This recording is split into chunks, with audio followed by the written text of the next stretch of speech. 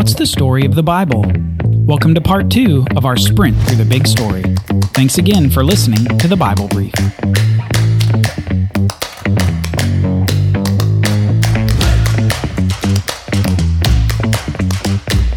Yesterday we did a sprint through the Old Testament, where we focused on the 4 P's of the Old Testament: the problem, the promise, the plan, and the prophets. We learned the basic problem of human sin, beginning with Adam and Eve, and the resulting death penalty for their disobedient sin against God.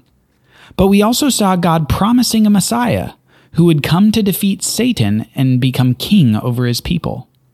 Then, as God revealed more of the plan, he chose a nation through whom Messiah would come. We saw blessing and then rebellion, even as the nation Israel chose to rebel against God's rule. The Old Testament ends with the prophets echoing and enhancing the ancient expectation of Messiah, and the chosen nation Israel having returned to their land after many years of exile. We summarize this with problem, promise, plan, and prophets. With that said, let's move into the New Testament. Finally, around 400 years after the Old Testament ends, we see the birth of the long-awaited Messiah.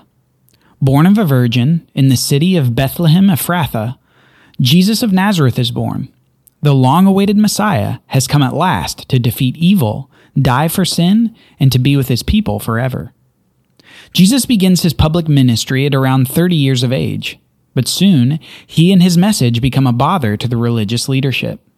He gains a sizable following, and the religious leaders of Israel reject his claim to be the God of Israel and the long-awaited Messiah. In a conspiracy against Jesus, this leadership finds a way to put Jesus to death. And so Jesus, the one sent to Israel to save them and rule over them, the Messiah, has largely been rejected by them. As he is sentenced to death, even his closest followers abandon him in sadness and confusion. Yet the Bible also tells us something interesting. It says that this was all part of the plan, that Jesus is going to die as a suffering servant to the world, that his death would actually be the payment of the death penalty for the sin of the world. That ancient death penalty first announced in the Garden of Eden will finally be administered on God himself, so that the separation from God will no longer be the rule for humanity. The Messiah was taking on the death penalty that not only Adam and Eve deserved, but that the whole world deserves because of each person's sins.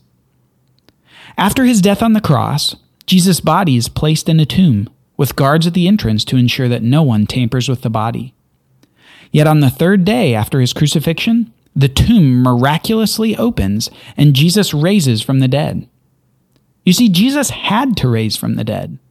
Since he suffered the death penalty for everyone else, death had no power to keep him dead, because he personally didn't deserve the death penalty. Since he didn't die for his own sin, the death penalty had no actual power over him. Jesus then announces to his timid followers, who had sheepishly fled when he was killed, that he must go to heaven for a time, but that he will send the Holy Spirit to them to empower them to do something.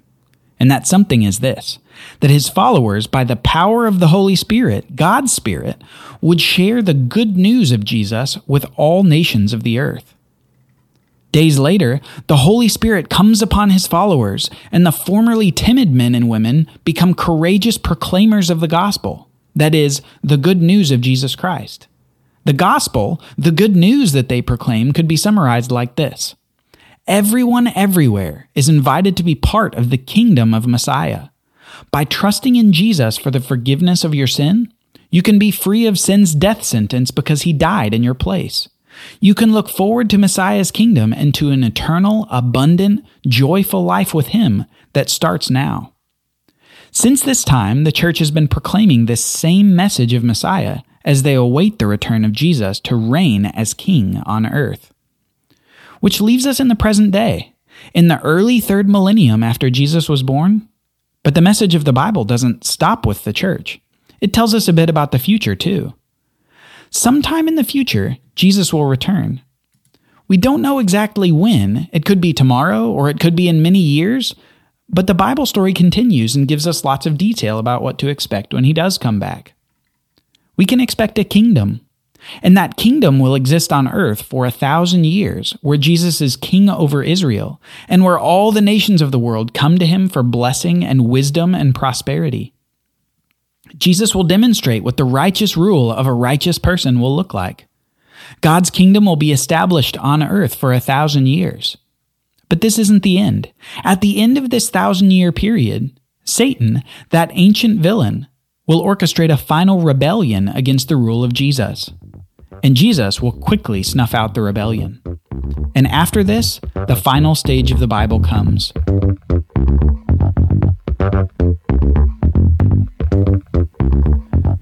First is the judgment. That is, God judges the people of the earth. He puts them into the two categories that we mentioned last week on the podcast. Those two categories are those who have faith in God and those who do not. Those who heed the church's message to trust in Jesus for the forgiveness of sin, and those who do not. Those who have faith in Jesus will be welcomed into an eternity with God, but those who do not will be banished to a suffering eternity apart from God. This is a grave ending for those without faith, because they will suffer the eternal death penalty decreed by God from the beginning. Because of their lack of faith, they did not accept Jesus' death on their behalf. Yet for those with faith in Jesus, they will have had their death penalty satisfied by Jesus himself. No condemnation awaits them because death has no power over them.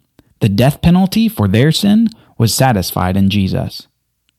Finally, after the judgment, in an echo of the very first verse of the Bible, God will create a new heaven and a new earth. With new eternal bodies and with God ruling over the world, people will enjoy everlasting joy and happiness with God.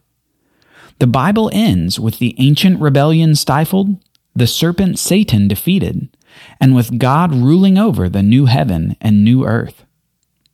This concludes our sprint through the Bible. I'm sure you've had lots of questions along the way, and I hope that we're able to get to them now as we shift to a run through the Bible. We'll no longer be sprinting, but instead we'll slow down just a bit to fill in some details and to explore more of the Bible text itself. Before we go, though, let's do a quick review of the sprint that we've gone through. We started with the problem. After creating the world, God places the first humans in a lush garden, but the humans disobey God's rule and become corrupt with sin.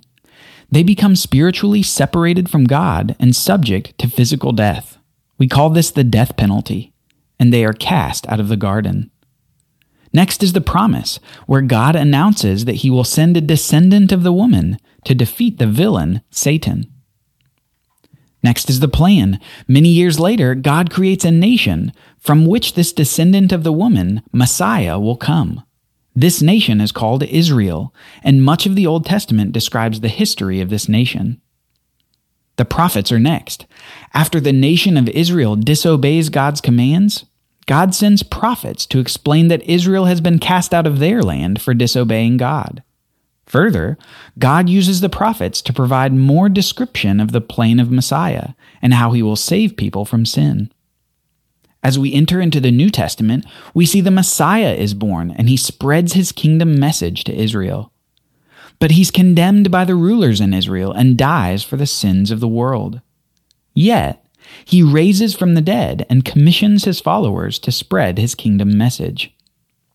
These followers are the church, and the church expands and spreads this gospel message to the world. This is the age we're in now. After this, Jesus returns to establish a kingdom on earth for 1,000 years before stifling a final rebellion brought about by Satan. After this final rebellion has been put down, comes the judgment. God separates those without faith from those with faith and puts them in their eternal places, whether it's eternal suffering or eternal life with God. And finally, new creation. God creates a new heaven and a new earth, and he rules over the new heaven and the new earth with all the people of faith with him forever. Now, the Bible is a big story, and we just sprinted through it. We can't wait to go a layer deeper with you in our run through the Bible. Are you ready for more? Tune in next time for The Bible Brief.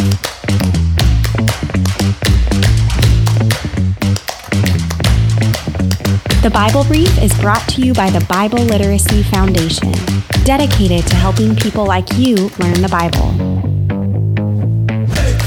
Are you enjoying the podcast? Leave us a 5-star review on your podcast app. It will help people discover the Bible Brief and be exposed to the life-changing story and message of the Bible. Thank you for helping us grow.